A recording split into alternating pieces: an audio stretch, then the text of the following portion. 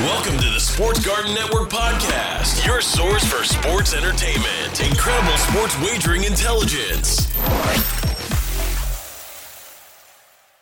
Welcome, sports fans. This is Wagering Week. I'm Tom Barton. That's right. We are Wagering Week. Facebook and Twitter is how you get in touch with us. 855, the number 4, GARTEN is also how you get in touch with us. Facebook and Twitter, go to Sports Garden, GARTEN, hashtag SGN, iTunes, iHeartRadio, any of our syndicated affiliates. That is where you can find us. And guys, we have a huge show. Lots of bye weeks all of a sudden are making a massive impact. I hear people writing in, you guys write me on Twitter, what do I do with this bye week? What do I do with daily fantasy here? Look, don't force anything this week. There are a lot of bye weeks, a lot of injuries as well. So injuries with the bye weeks, it is kind of a mess out there. We're going to navigate our way through it, right? We're going to have that and kind of settle down. Look, we do have some interesting stats and numbers coming up. What I want to address, though, is how good the public is doing. The public is crushing it this year. And by all accounts, this was the sports book in Vegas. This was their worst Sunday in 35 years, coming off of just an absolute disaster for the sports books. Look, if you would have went out there and simply just bet the best quarterback every single game this week, you would have a clean sweep of the board until Monday night. Right? A clean sweep of the board until Monday night, where Allen is clearly better than Tannehill. And guess what? If he gets 1 yard, right? But overall, the books got crushed. Now, Monday night saved them a lot. There was a lot of action on the Bills, but this was the worst Sunday in 35 years. You look at sportsbook directors around the world and different conversations. I know in Vegas, look, I talk to sportsbook directors. You guys follow me on my private email account. You see, private Twitter account. You see that all the time. I email them back and forth. We talk. They're telling me it's the worst in 35 years. The worst that they could remember, okay? Guys that are offshore, guys that are in Atlantic City, guys around the country, you start to look and you start to ask them, they're going, look, you won 2 times as much money, right? This is what we're hearing. Favorites in the early game slate went 7-0 against the spread. They absolutely crushed it. And while I want to sit back and say, congrats, take a bow, general public. If you listen to this show, you're probably not leaning towards the public side. But congrats, take a bow, good job, do your victory lap. All I'm saying is be careful. Because we've heard this before. I reported on it last year. Oh, man, the books got crushed. It was a crazy week. And for the next 3 weeks, the books absolutely cleaned up. And at the end of the year, I think we all know at the end of the year, it's going to be in the books' favor. So when does that start coming up? Well, there's a lot of things that are weird right now, right? Road teams are crushing it. Road teams are 42-38. Road teams are having an absolute blast out there. You look at, certain situations and you go, the world's upside down. Tom Brady on Thursday night last week sends his against the spread record to 0-11 against the spread the last 11 primetime games. Is it Brady being overvalued? Sure. But Brady not covering? That's weird. Primetime underdogs, by the way, with that win with Tennessee, 11-6. Yeah, that's over 65%. Primetime underdogs are crushing it. So a couple of things that you want to take a glance at. Now, this week, look, the Thursday night game is what everyone's going to stare at. The Thursday night game, you're going to try to find, okay, well, that underdog and who is it? I want to get into this Thursday night game because of an explanation. First of all, Cleveland was a 6-point favorite. We found out a couple guys were going to be missing, what was going on with Baker Mayfield, of course. It fell to about 3.5. Now it's down to about 2. I'm seeing some 1.5s out there. And you're looking at this and you're going, how much is Baker Mayfield worth? But I hear people having the conversation and going, well, it went from 3.5 to 3. Or 3.5 to even 2.5. It takes a while for the market to adjust. Sportsbook directors and the people that put out these lines, you always hear Vegas put out the lines. Well, look, No, they didn't. We know from listening to the show for how many years, the offshores really do set the lines, and Vegas tries to keep it up. And now it's not only Vegas, now it's a conglomerate. And look at what Atlantic City just did this week. They just put it out there that the most amount of money that has ever been bet on sports ever in a month, ever, Atlantic City. So we can't just say Vegas, but that is usually the thing. Well, Vegas knows, or Vegas. No. Vegas had already put into their models that Baker Mayfield was not going to be 100%. Vegas already put in that he's got a shoulder issue. Vegas already put in that, he was going to be limited. They also already knew Jarvis Landry, who's not going to move the line himself, but they knew Jarvis Landry, limited, and probably not going to play in this one. They also knew Nick Chubb, probably not going to play. He's been ruled out. They also knew Kareem Hunt, probably not going to play. He's been ruled out. I mean, the idea that Baker Mayfield announces, look, I'm not going to play in this game. Oh, that is a big news story. That is massive. But it's not, an enormous drop-off. Oh, man, you Baker fans are going to hate me for this. It's not an enormous drop-off as far as the books are concerned from Baker Mayfield to Case Keenum. I'm not telling you that Case Keenum is anywhere in Baker's, starting ballpark. But look, what are we talking about? Baker Mayfield is not a top 10 quarterback. And this is the idea that we always have. People go, oh, he's a leader, not. No. I break the NFL down into 3 categories, not into 2. And I started to do this years ago on my Vegas show. And I used to do a Vegas show with my buddy Ron, who was a big Green Bay Packer fan. And of course, Tim and Chris and all of them. Tim was the co-host. And it was always my argument that Jay Cutler was in the top half of the league in quarterbacks. He wasn't terrible, but he certainly wasn't good. And I said, I got to stop doing that because, at the time, to get to being number 15 or 14, well, that wasn't really an accomplishment. And years ago, I started to say, we got to look at quarterbacks in 3 groupings. You have the top 10. These are 10 guys that can win you a Super Bowl, 10 guys that most of them, if they wound up turning around and winning an MVP, you're not shocked. And then you have 10 bad guys. Right? You always have the 10 bad guys. 10 guys that probably shouldn't be starting, or they're rookies. Zach Wilson should be starting. Trevor Lawrence should be starting. But, they're in the bottom 10 of the league. Okay, that's fine. I think we could all agree with that. And then you have that middle 10. And that middle 10 is really where you live. And this is where Baker Mayfield lives. I don't think it's crazy to say he's not a top 10 quarterback. Right? He's not. Is he in the top half of the league? Probably. But where would Case Keenum be? And this is really the question when you're looking at this game in a handicapping aspect. Okay, look, Baker Mayfield is not Josh Allen. He's not Lamar Jackson. He's not Patrick Mahomes. He's not Justin Herbert.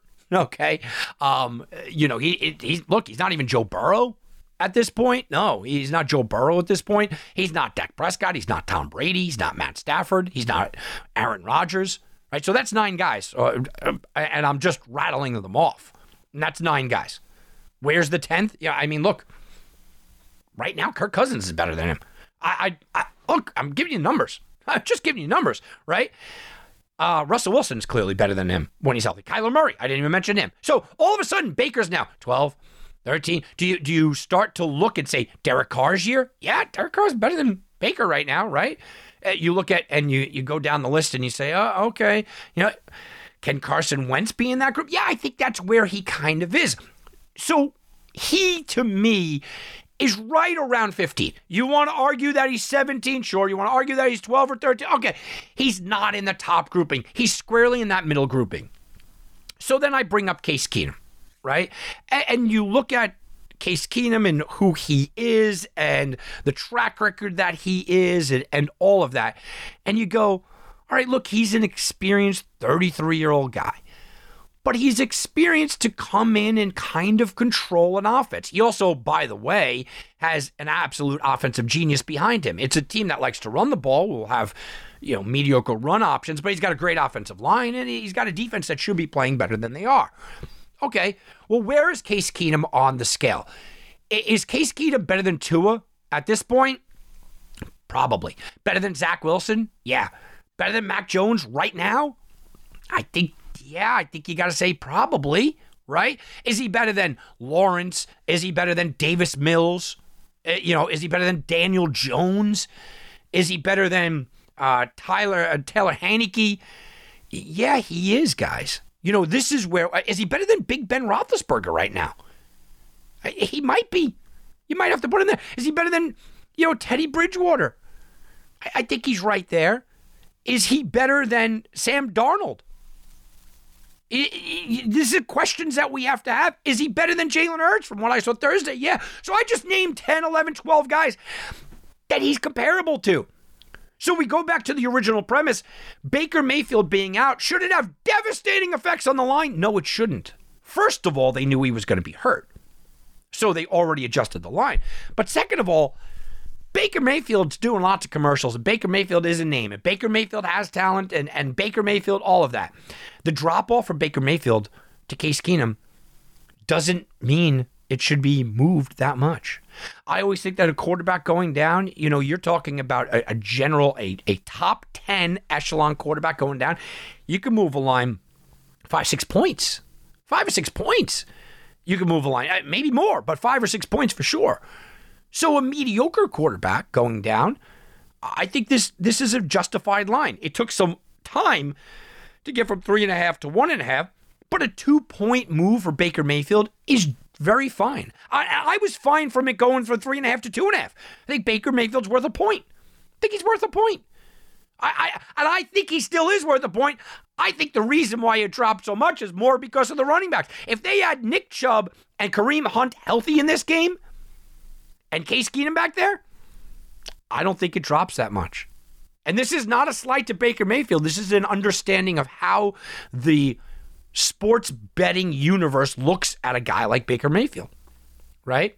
I mean, the Browns, look, there's 20 players on the injury list. We know that they're getting destroyed. And you could sit back and you could say, oh, woe is me. Look, the Ravens are in the same division. The Ravens are in the same position. Nobody's, even the Browns, no one's more hurt than the Ravens. Okay, nobody. And you start to look at what this is going to be. And then you get into the idea of, Denver on the other side.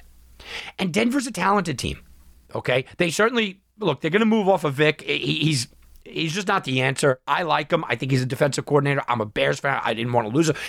I think Fangio's great for what he does. But as a head coach, he's not there. And the quarterback is not there. So Stefanski has that advantage. They are at home. That's the advantage. Their defense has the talent. They haven't played like it, but they certainly have the talent. And now you turn around and you go, all right, what are the Broncos? Well, Broncos have Gordon and Williams. That's a good 1-2 punch. Jerry Jeudy might come back for this one. If not, doesn't matter. Cortland Sutton's really good. Noah Fant's really good. They have offensive weapons. And on the defensive side, well, of course they have good defensive weapons led by Von Miller. Jackson in the secondary looks really good.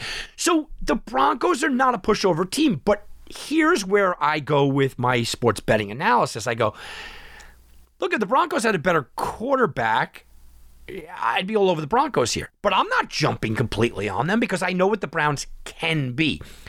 And I'm in the situation, guys, where I don't think that losing Baker Mayfield is a massive fall-off. I think Chubb and Hunt are, but they're still at home. There's still a more talented roster. There's still a defense I'm waiting to kind of cause problems.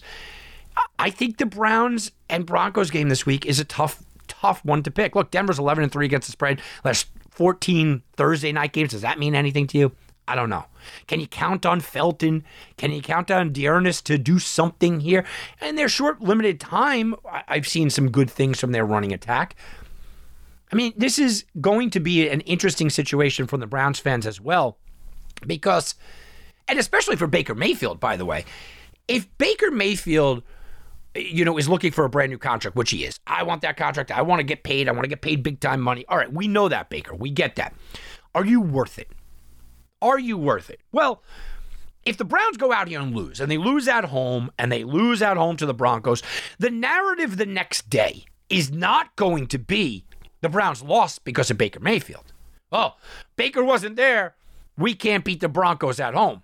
We can't beat what a lot of people consider a backup quarterback in Teddy Bridgewater at home. We can't beat a guy that's going to be out of a job at the end of the year in Vic Fangio at home. We can't do that at home. It's not going to be because of Baker. It's not going to be because Baker Mayfield.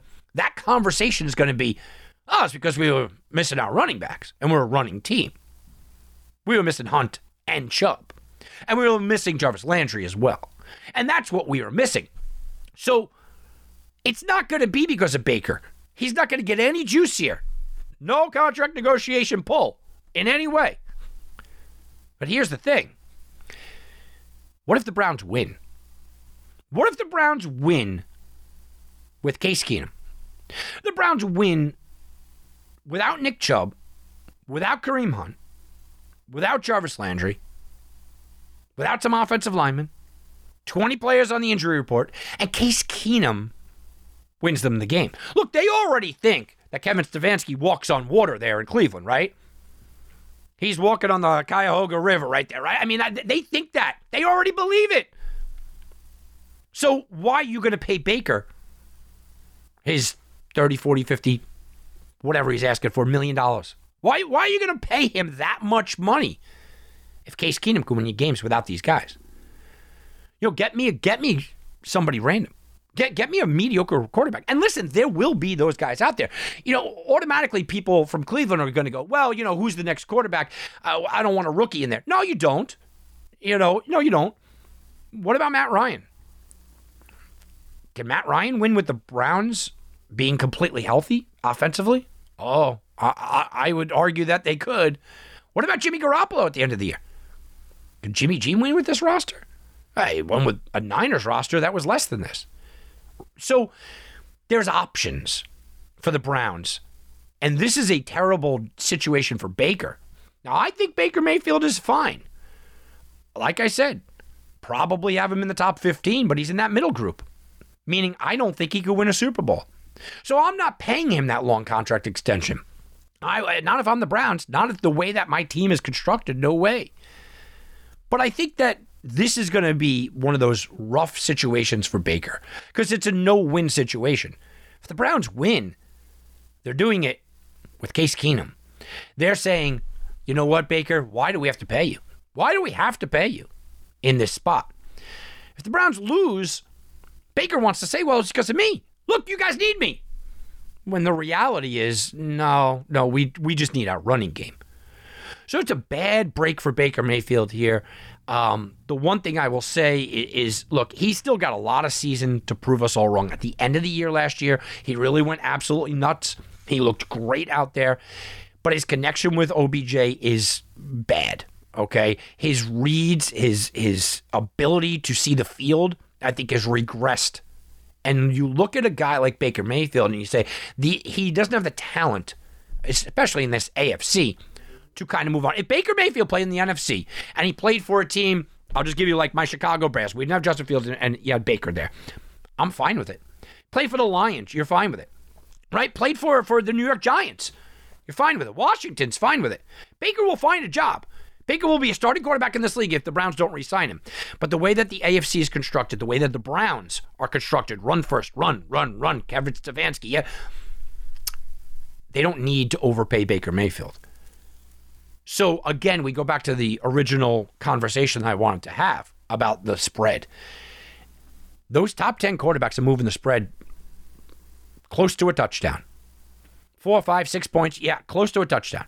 It's going to be massive. Patrick Mahomes misses the game, it's a 6-point move. Easy, right? Tom Brady moves, it's a 7-point spread. 7-point swing in the spread, easy, maybe more, okay? Baker's not there. So I hear a lot of people going, Tom, the line barely moved. The line barely moved because the fall off from Baker Mayfield, who was anywhere between the 12th and 17th best quarterback in the NFL, to Case Keenum, who if he had a starting job would be in the low 20s, is just not that great. This line moved because we knew that Baker, so it was already juiced in, that Baker was going to be limited. They already knew that. This line also moved because of the construction of the Browns, where it's a running team and you're missing running backs. This line moved appropriately. Don't think you're getting a huge advantage here. The line moved appropriately. This is when following line movement can get you into trouble if you start to outthink yourself. This line was an appropriate line move. All right, guys, let's take a quick timeout. Come on back. We'll be back right after this with more on Wagering Week. And now back to Wagering Week with Tom Barton. I'll bet you $20 I can get you gambling before the end of the day. No way. I'll give you 3-1 odds. You're on. What are the odds? What are the odds? Well, we have NBA kicking off, and there's a couple games under our belt already, but let's talk about the NBA win total over-under. The Brooklyn Nets are set at 54.5. Utah Jazz, 53.5. Milwaukee Bucks are 51.5. Los Angeles Lakers, 51.5. Phoenix, 51.5. The Sixers, 50.5. Denver, 49.5. Miami, 48.5. Boston and the Mavericks are both 47.5, as are the Atlanta Hawks. 48.5, that goes to Golden State. Los Angeles Clippers, 44.5. The Portland Trailblazers, 44.5. The Bulls, the Knicks, and the Pacers are 43. Memphis is 41.5. Charlotte and the Pelicans are 38.5. Sacramento's 38. Toronto Raptors, 36.5. Washington Wizards and Minnesota Timberwolves, 34.5. The Spurs, 30.5. Cleveland's 27.5. Detroit and Houston, 25.5. And pulling up the very bottom, the Orlando Magic at 22.5. And Oklahoma City Thunder at 22.5. And that is what are the odds. And getting a little NBA action, I'll tell you, the NBA is pretty much, look, it's here, right? I mean, it's here. We don't really have an official NBA start date, though, right? Not until Christmas. Christmas is about it. All right, guys, let's get into the games this weekend. Panthers, Giants, right at the top. Look, the Panthers and the Giants, this is an interesting situation because it's Sam Darnold, Daniel Jones. Sam Darnold was everything. He was fantastic, running it in. Everything was great. And he's looked bad. Look, they've lost 3 straight games. He's reversed back into almost Adam Gase-like territory. But look, he's dealing with a lot of injuries. He's dealing with no running game. Chuba Hubbard is just not the guy. But Matt Rule didn't have any problem sitting back and saying, you know what? He wants to change everything. Matt Rule said he wants to redefine the entire offense, wants to run the ball anywhere between 30 and 33 times a game. Wow. All right, guys, dial up your Chuba Hubbard for this weekend because of that right there. You look at this and you go, okay, you know, is this the get-right game for Carolina? Is this that game where all of a sudden everything kind of goes right for them and they get back to being that kind of team? Look, the Giants can be stingy defensively, or so we thought. They've lit up 81 points the last few weeks, and they just look bad. But it's the Giants' offense that's the problem. Since hiring Jason Garrett back in 2020, 32nd in red zone offense, 32nd in 2-minute offense, 31st in points per game, 30th in points per drive, 30th in net yards, 29th in third down success rate, 28th in sacks allowed. Their offense is dreadful. It's absolutely pathetic. And you could sit back and talk to me all you want, right? Go on lovingly about what the Giants can be. But I'm looking at what the Giants are, and the Giants are a bad offense. So you have a bad offense on one side, and on the other side you have the Panthers defense, which is fantastic with Burns and Chin and Thompson. So you lean the Panthers here, but with this new running style. The question is this: do you believe Matt Rule? Do you believe Matt Rule when he says, we are going to redefine the offense? Do you believe Matt Rule when he says we want to run the ball 30 or 33 times a game? Because if you do, if you believe Matt Rule, then you have to sit back and you have to love the under here and you have to like the Panthers. I'm just not sure he's ready to run it 30 to 33 times a game with the backup quarterback or the backup running back. And this quarterback, even if he's struggling, you know what? I know he needs the help running the ball, but guys, come on. 33 times a game is just a very... Derrick Henry's going, man, that's a lot of carries, right?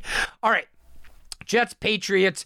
This line has fallen from 7 to 6.5, and I don't get it. Look, New England might be 0-4 in Foxborough for the first time since 1993, and the Patriots might be 1-4 against the spread the last 5 games. Yeah, sure. That's fine. The New York Jets are still the New York Jets, and they're coming off of a bye week. I get it. But Bill Belichick against a rookie quarterback. We look back and we go, well, Davis Mills almost beat him. Well, he almost did, but he didn't. And that was a game where the Patriots were missing 3 offensive linemen. I don't think it was Davis Mills necessarily looking all great. And now you come in with the Jets. Jets have lost 18 of the last 21 games overall. The Jets have been outscored 75-13 in the first half. Guys, the Patriots, this is a big number for them to lay in this spot. I think they looked real good against Dallas. And I think about the line of what it should be. If they had beaten Dallas, which they should have beaten Dallas, if they had beaten Dallas, this line's probably 10. So you get Belichick off of a loss. Belichick at home. I know it hasn't been great this year, but he's back at home.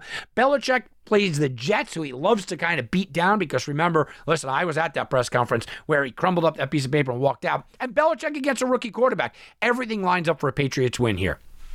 Chiefs and Titans, let's go back to the eye test of what we just watched. We watched the Titans look pretty impressive, and we watched Derrick Henry just look downright unstoppable. I mean, that's really what he was, unstoppable. Now you have the Chiefs defense that is ranked dead last or next to last in almost every single category. But on the other side, well, people are still betting on the Chiefs. The Chiefs are going to be a publicly bet team. This line opened up at Chiefs -3. It's up to 5.5. A lot of that probably has to do with the fact that Julio Jones is out. Caleb Farley, isolated ACL tear and a minimal meniscus damage for him. He's going to be out. The Tennessee team lost multiple defensive backs. That's a problem. And Tennessee, after a Monday night game, they're 2-12 against the spread the last 14. Look, Kansas City didn't look very good in beating Washington defensively, but they did hold them to 13 points. They were a bend, don't break, and you could live with that if you got Patrick Mahomes running up and down.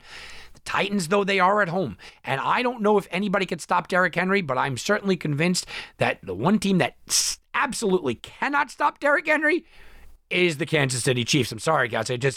I see a high-scoring game. The problem is you can't even go with a total here because it's up to 57.5. That's a ridiculous total. Speaking of Washington, they're going to travel to Green Bay, and I don't say this because I think Aaron Rodgers is a jerk. He's a moron. He's a little tiny little man, this little pansy that I yell at the Bears fans. Come on, yeah, let one of those Bears fans come down onto the field and watch what happens. Okay, I don't like him.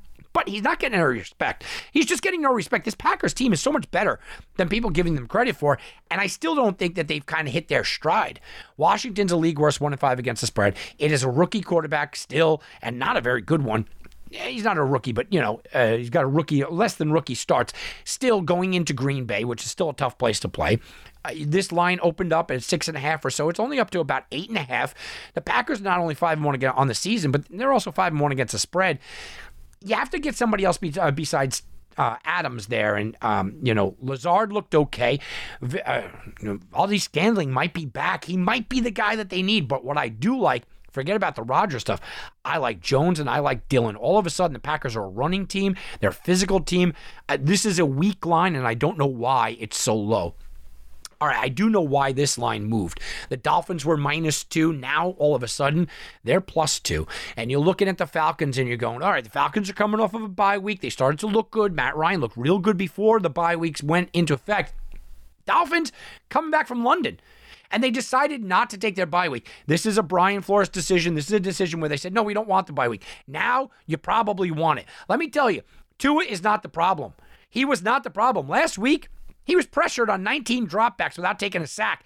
He was throwing it under 2.5 seconds. Boom, he's getting it out fast. And both of his touchdowns came against blitzes. He looked phenomenal last week, but he was throwing it all day. He was leading in the middle of the third quarter. He was the leading rusher with 22 yards, and the leading rusher only ended with 24. That was pathetic. He also did this without starting wide receiver Devontae Parker, starting wide receiver Will Fuller, starting wide receiver Williams. He did this with this and no run game. He was good.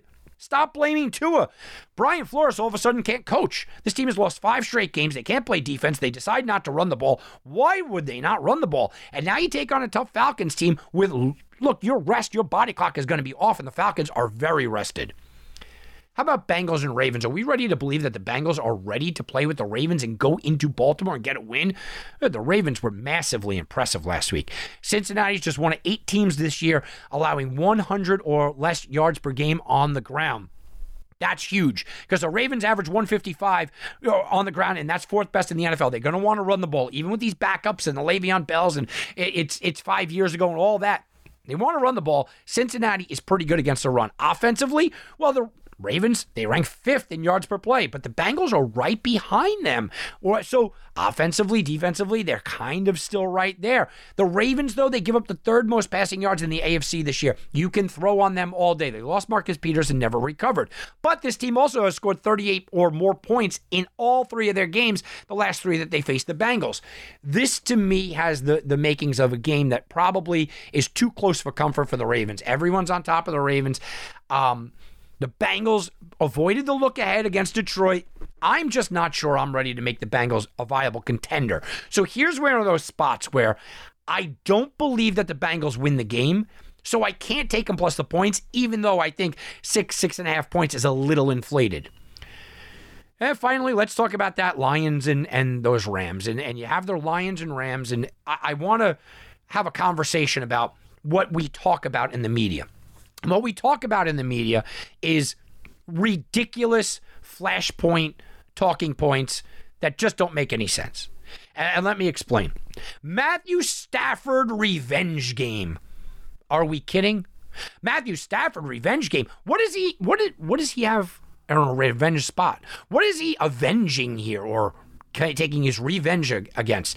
Matthew Stafford, who was given weapons in Detroit, watched a losing organization for a losing team, a city that was basically, just knew that they were going to lose every game.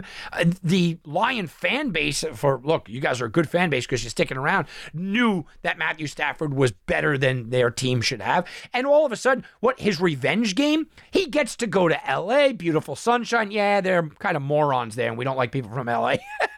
Okay, I get it, the elitist attitude. But look, he gets to go there in the beautiful sunshine, and start a life there in SoFi Stadium. Awesome, and the fans love him. And they're going to be just throwing money at him for endorsements, and he gets to work with Sean McVay, and he gets Cooper Kupp and Woods, and he gets an offense, and he gets the best defensive player in the last 10 years, and Aaron Donald.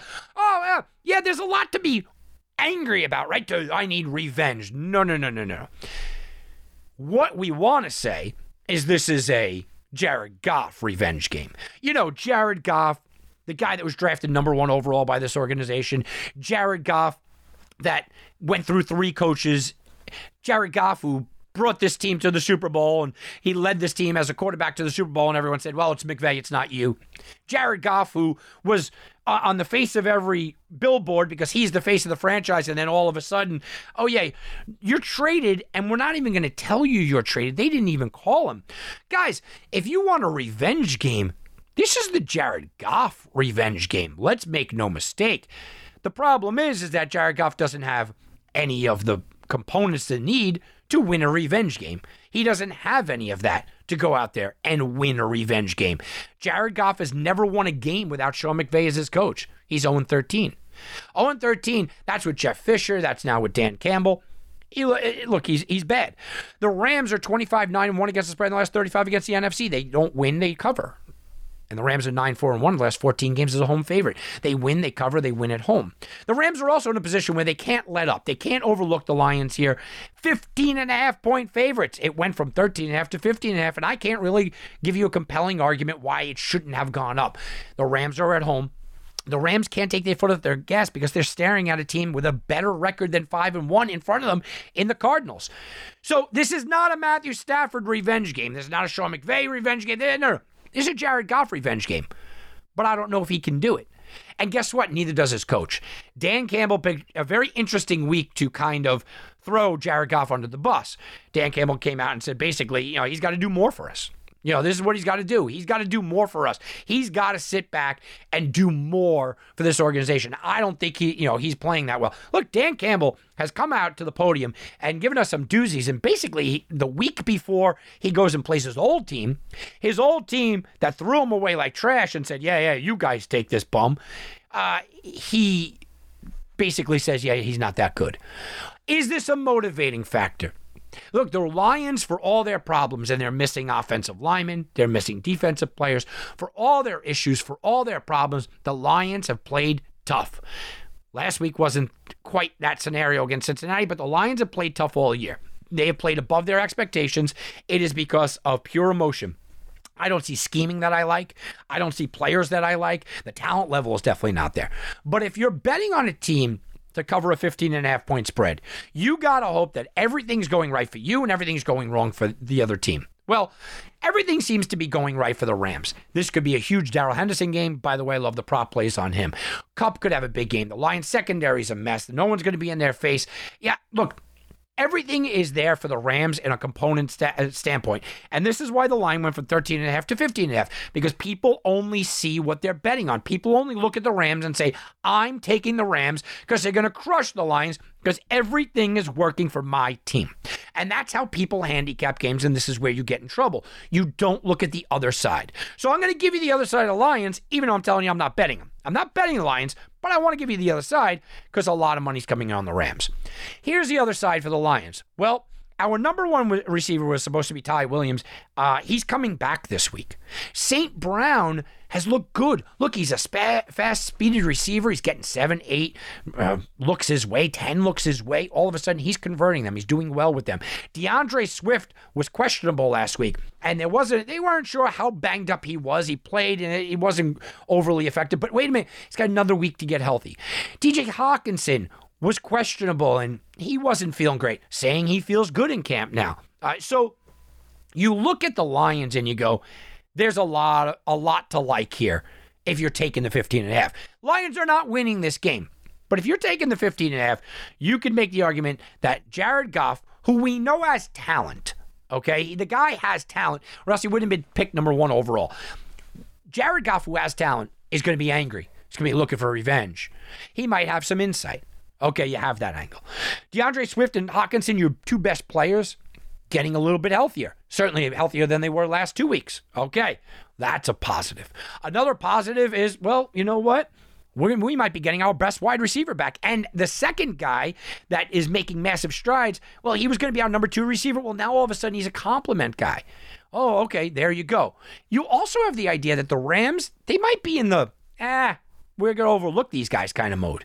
You could be in that spot where it doesn't really matter. We're at home. They're 0-6. We should crush these guys. You might be in that mode. So when you're going out there and you're talking about, you know, these big, huge favorites, these massive favorites, and what I consider a big, huge favorite in college football as opposed to pro football is massively different. In the NFL, when you cross 7, you're a big favorite. I mean, that's just reality. When you cross 7 points, you go to a 7-point favorite, 7.5 point favorite, you're a big favorite. Talk about it like it's a big favorite. You go up to 10, that's huge. Double digits, huge favorite, right? I mean, I used to have a rule. I used to just bet nothing but double-digit underdogs all the time, okay? And you're going to make money doing that. Huge. You get up to 13.5, 14. You get into that range, 2 touchdowns. You need 2 touchdowns to win. All right, now you're into that massive favorite realm. And that massive favorite realm doesn't go good for favorites most of the time. Now, we talked about it. Vegas is going to have a couple of spots in Vegas, Atlantic City, around the country. Connecticut, by the way, welcome to online sports betting this week. All right, around the country, they're going to have some spots where the public's going to get crushed coming up soon. I see a lot of money coming on the Rams. I see the line going from 13.5, and that's not good enough. We got to make it 15.5. Well, now it's crossed that 14 number, and it's become into that danger zone number. I cannot advocate here to sit back and take the Lions. Okay, I can't tell you that the Lions should play competitive. I can't tell you I believe that Jared Goff is going to go and exact his revenge. But I think that there's enough to keep me off of the game now that it's gone to 15.5. And I think that there is a big difference between 13.5 and 15.5. And the public has really reached up and pushed this over. What's weird is that this isn't the biggest spread of the week. It's not the biggest spread of the NFL week at all. And it could be maybe not there by about 3 points. We're going to talk about that into the future. But now let's go bet to the future. We're sending you back to the future. Okay, all right. Bet to the future. Okay, let's go bet to the future. And I told you the NBA kicked off, so we're going to do a little bet to the future NBA style here. What about odds to win Coach of the Year this year? Steve Kerr is leading the way at 8-1. Steve Nash 9-1. Billy Donovan's 12-1. Eric Spoelstra's 12-1. Frank Vogel 14-1. Monty Williams is 14-1. And Rick Carlisle 14-1. That is bet to the future. All right, guys, let's get back to this NFL slate of games. And, you know, it is a rare occurrence where I could say a 15.5 point underdog in the NFL is not the biggest underdog of the week. That's because the Cardinals are now 18-point favorites at home against the Houston Texans. Look, the Cardinals are 6-0. They're rolling. The Texans are garbage. The Texans even were going to have maybe a quarterback shakeup. I'll tell you what, Tyrod Taylor played in this game. I'm taking the 18. You want to talk about line movement? I think Tyrod Taylor's worth a point. You Baker Mayfield fans out there? How about that? Look, this line opened out at 14. Very quickly went up to about 17. Hung there for a while and then went over the 18. I even started up at 19 at some spots in Atlantic City this week. Cardinals, look, they're 6-0, 5-1 against the spread. That's tied for the second best in the NFL. They're winning, they're covering, they're playing really good football. This also has the added advantage, and when we talk about an advantage, you have to think about, you know, personnel and people, what they feel and what they are. When I sat back and heard the Matthew Stafford revenge game, it drove me nuts. Because, like I said, look, there's no revenge game for Matthew Stafford. Come on.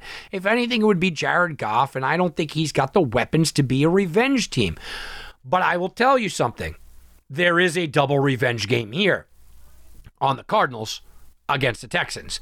Because there are two players that just a few years ago were the cornerstones of this organization. We all believed that DeAndre Hopkins and J.J. Watt would bring the Houston Texans into the next century. We believed that they were the core.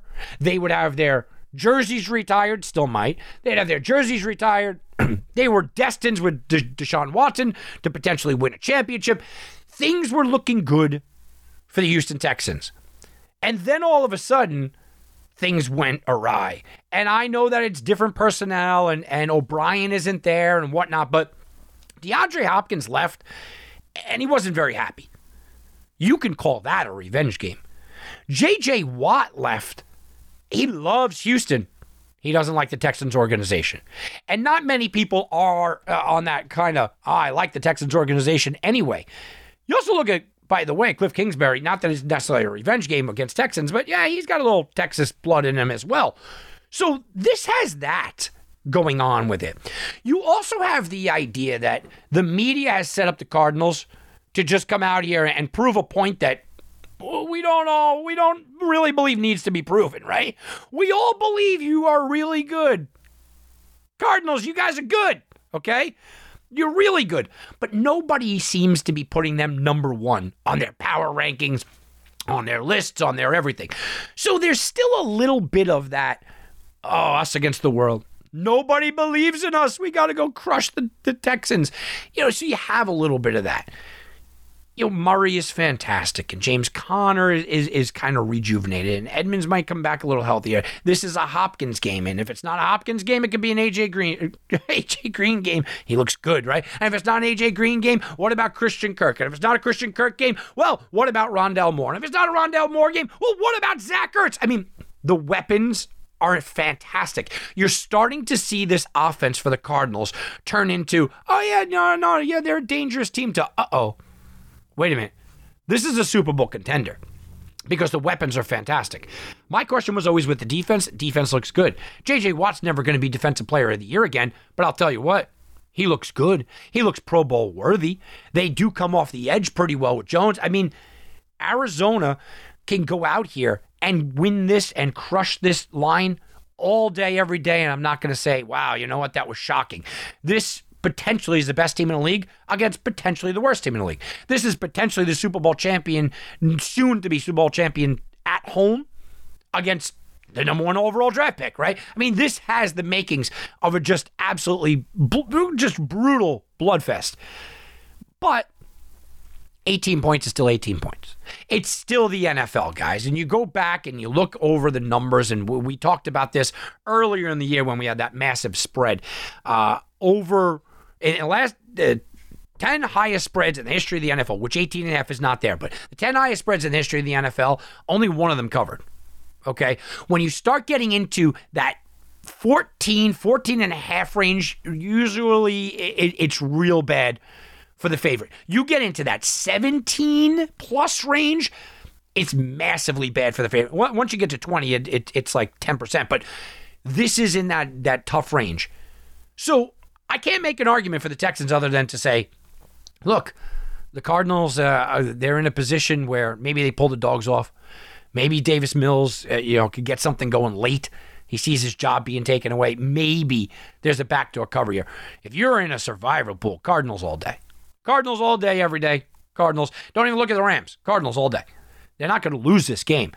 I'm always skeptical about anybody laying basically close to 3 touchdowns. Basically, you need a 3-touchdown win here. That's a lot. All right, let's talk Eagles, Raiders. A lot more manageable line, right? Raiders by about 2.5. And you look at this team and you go, the Raiders really rallied last week. And we had the conversation last week on this show about mindset, about Derek Carr and what he could be. And it was all on Carr. And I spoke on my Sunday morning show. It was all on Carr's shoulders. If Derek Carr came out early on, this team was going to win that game. Didn't matter Nick Bisaccio or me coaching. It didn't matter. When things go bad in a locker room, the rest of the team, your 53 men there, the organization, forget about it. Not even the 53 men, the ticket takers, the travel secretary, everybody on that team looks to the head coach to stabilize things. Okay? And that's where the head coach is so important. He sets a tone. He stabilizes the organization. All right. And I say organization, not just team, organization. He stabilizes the franchise, stabilizes the organization. All right. Everything's going to be okay. This is it. Boom. Well, when it's your head coach, and let's be honest, de facto leader of the entire organization, because no one is looking, to the front office. No, it was Gruden. When it's him, who do you look to? Right? You're not looking to Mike Mayock. Oh, yeah, Mike Mayock, that stabilizing force. No, and there's nothing against Mayock, but he's not that stabilizing force in a franchise. No. So the next best thing was going to be Derek Carr. Well, Derek Carr stepped up. He took it seriously. He took that mantle and he ran with it. And that's why the Raiders won last week. But eventually, and I said this before last week, eventually that's going to catch up with the Raiders. And I wonder how quickly it will. I wonder if this is the week where the Eagles have extra rest. The Raiders maybe, this week didn't get coached up properly. Not the same kind of way. This is a dangerous Raiders team for the next couple of weeks to bet on or against. Colts and Niners are the late game. This is a game where I wish it was flexed out. Look, it's 2-4 against 2-3. Both of these teams still think they can make a wild card, and maybe they can. I'm impressed with the Colts and what they've done. Carson Wentz throwing for multiple touchdowns each of his last 3 games. He's completely cut down on interceptions. No player threw more interceptions than Carson Wentz last year. He had 15 in 12 games. This year, he's thrown the fewest interceptions of any quarterback that played every game. I mean, this is unbelievable. Carson Wentz is a completely different player, but it's all on Jonathan Taylor. If Jonathan Taylor's running the way that he has, the Niners don't even stand a chance here. The Niners are 3.5 or 4-point favorites, okay? Over the last 3 weeks, Taylor's averaging 147 yards per game. In the last 3 weeks, 441 total yards, first in the NFL. 5 touchdowns, first in the NFL. 8.5 yards per touch, first in the NFL. He is the best running back in the NFL right now. Right now. Even what we watched with Derrick Henry. Right now, Jonathan Taylor is the best running back in the NFL, and Carson Wentz doing what he's doing. You look at the Niners and you go, how are you favorites? Well, you're the favorites because you're coming off of a bye week. You are getting healthier. They're going to have the full allotment of running backs. Mitchell's going to come back and healthy, and Sermon, I know he didn't do a lot, but he's going to come back and healthy, be healthy here. You got to think that they're going to get Brandon Ayuk more involved in the situation, and Jimmy Garoppolo is back. And you could not like Jimmy Garoppolo. Maybe his chin line bothers you. Maybe that dimple in his chin bothers you. Whatever it is, you don't like Jimmy. He's not your guy. But Shanahan and Jimmy win games. And even Shanahan wants to move off him, and Trey Lance and the organization. But Shanahan and Jimmy win games. And this is at home. And this now becomes, with the way that the Rams are playing and the way that Arizona is playing, this almost becomes a must-win for the Niners. You can't fall to 2-4 and be looking at potentially up at 7-0. You can't fall to 2-4 and potentially be looking up at 7-0 and 6-1. That's what the Niners face. Colts, meanwhile, to get themselves right back into this thing with a win. I think it's all on Jonathan Taylor. If Jonathan Taylor has the kind of game that he's had over the last couple of weeks, this is almost a no-brainer. All right, one game during the late window I saved here for a moment because the line is bouncing everywhere. And I wanted to talk about the line movement here where there are really no injuries and what happens. Well, the Tampa Bay Bucs opened up as 9.5-point favorites, 10 in some spots, okay? It has risen all the way to 13.5 over Chicago at home. Now it's come back down to 12. When you see bumping, crazy line movements like this, guys, don't assume that it's a lot of people betting this way or a lot of people betting that way. In something like this, it's probably more of nobody's coming in with a bag and moving the line, and it's not a whole bunch of people moving over. No, this is more of, all right, we're in that middle range. Once you went to 10.5, what's the difference between 10.5 and 13.5? You know, that's how they're thinking. So people are adjusting, lines are moving. Volume-wise, this is one of the most heavily bet games on the weekend, volume-wise. And you go, why? Right? I mean, the Bucs look good, but they're banged up in the secondary. And the Bears, well, they were looking good. They got some defense. But what are the Bears? You know, Justin Fields still can't throw the ball downfield. They don't look very good. The Bucs are at home. They're 6-1 at Raymond James. The Bucs are 2-4 against the spread, though, even though they're 5-1. It's an inflated line. Once this got to 13.5, this was your opportunity to buy all day. But now it's settled back down at the 12 range. It's that spot where you're going, all right, if I like the Bears, I want it to get back up to 13.5. If I like the Bucs, I want it to get back down to 10.5.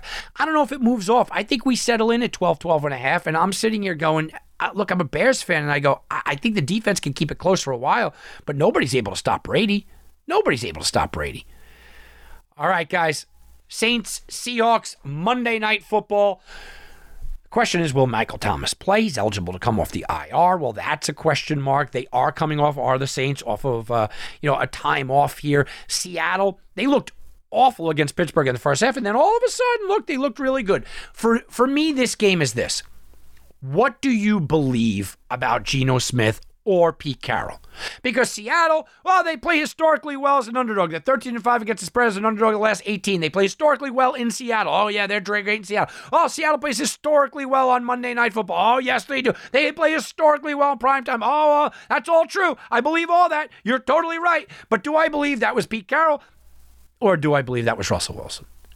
And I think that's a serious question that you have to ask yourself when you're looking at this game.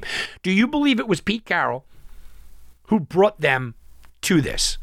Playing well as an underdog, playing well in Seattle, playing well in prime time, playing well in a Monday night game. Do you believe that that was the product of Pete Carroll, or do you believe it was Russell Wilson? If you believe it was Pete Carroll, those are great trends. Those are great numbers. If you believe it was Russell Wilson, they do nothing for you. Saints, on the other hand, look, Hill might be getting a little bit healthier. You had some time off for coaching. Peyton is going to coach these guys up in this way. Michael Thomas might be back. You know Kamara's going to be fine. You know Winston's going to be fine. Latimore's been banged up, had a week to kind of get healthy.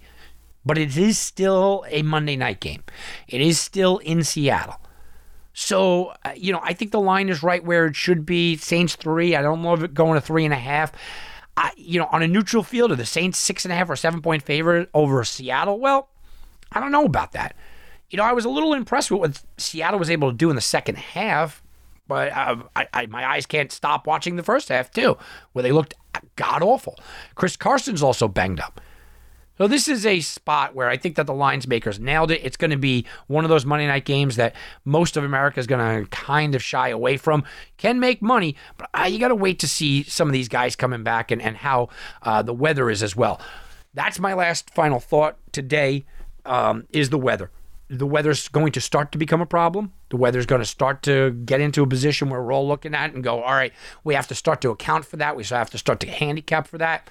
And weather could be a problem around the league. I'm hearing flash flood warnings in some spots. There's some wind in some spots. So make sure, look, it's too early in the week, right? This is a Thursday podcast. It's too early in the week to really make a big deal about the potential weather that's coming. But make sure that you guys do your homework. Before betting any game, any total at all, do your homework on the weather because it could be impactful this week.